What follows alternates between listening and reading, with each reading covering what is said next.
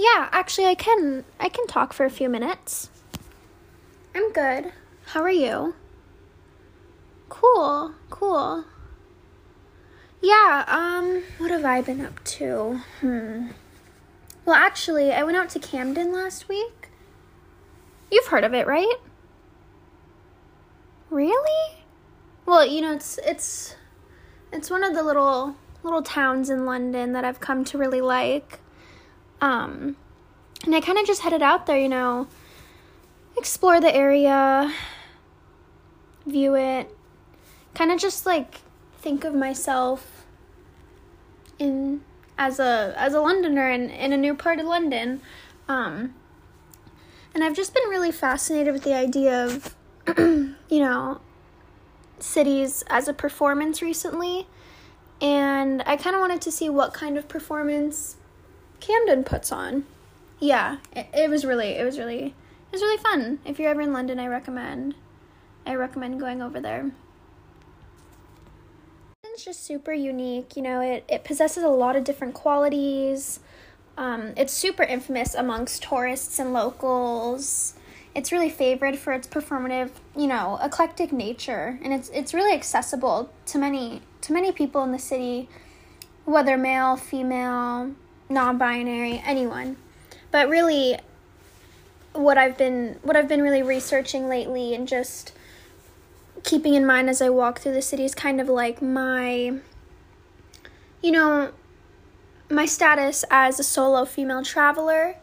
And so I was really thinking about that, on my trip to Camden. And I wanted to see what it would be like to walk around, just me and kind of taking in the performances around me, how that in collaboration with tourism, how it all works together to become a place that is very accessible, I guess before I tell you a little bit more about my visit, I need to give you some context to Camden. I totally, you've never been there. Well, they have the Camden Market, which is just amazing. I don't know anything like that I would have in California. It's so cool. It's full of food stalls and vendors and, foods from all different cultures and vintage shops. It's one of my favorite places, really. The Regent's Canal, which actually links up to the part of the canal that passes Queen Mary. It also goes to the Camden Market,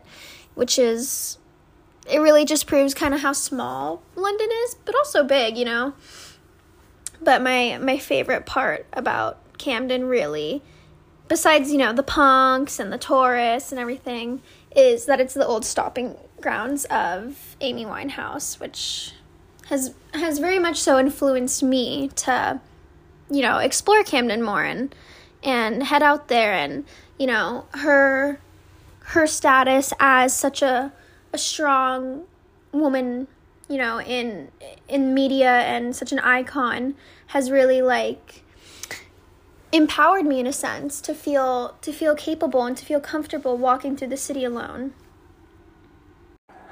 In order to get to Camden, I had to take the tube.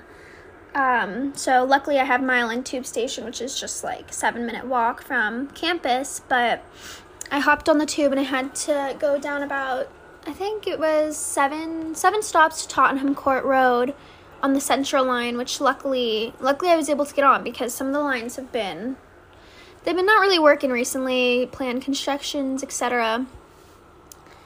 So I got on, and sometimes I don't really feel the most comfortable on the tube. I find that I'm hyper aware of my presence as a solo female traveler, and I think it kind of has to do with the staring culture, which I've noticed to be very prevalent in London. Sometimes I feel like they kind of can see something I can't. Other people on the tube, they're staring through me. I knew going to Camden was the right choice, especially after seeing all the street art, hearing the different accents, smelling the different smells of the city. It was definitely the right place to be able to analyze aspects of performance, tourism, and even the female flaneur in the city. Since you haven't been to Camden, I want to tell you a little bit about Camden Market because I think you would totally love it. It actually inhabits the old horse stables that are on the grounds. So each little shop and booth is like in an old horse stable, a horse stall. It's so cool.